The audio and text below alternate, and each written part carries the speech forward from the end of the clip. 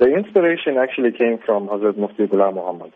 I was visiting him one day at the Mazar and we were talking about apps. And he had this idea that he wants to put the Habibul Awrad, the book by Hazrat Khaja Habib Ali Shah, onto the mobile platform.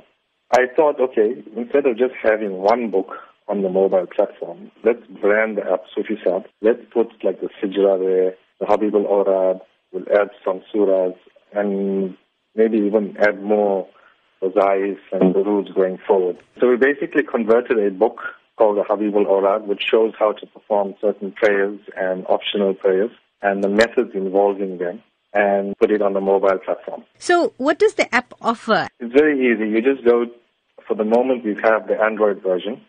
You go to the Play Store, you download the Soofie Saheb app. You won't need any data after the initial download, so you don't need to worry about finishing your data bundles and stuff like that.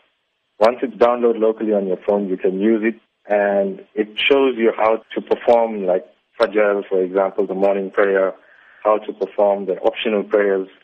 There's stuff about Hakika there, there's a lot of information from the Habibul Awrad book itself.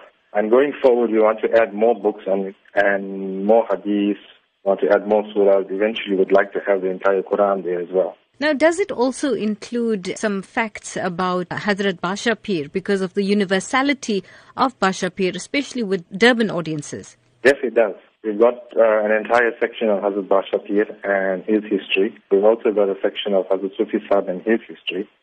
And like I say, going forward, there's going to be a lot more information that's going to be valuable to everyone. So do you have plans for any other innovative apps in future? Yes, we do. The iOS version is short-term plan. We need to get that out as soon as possible.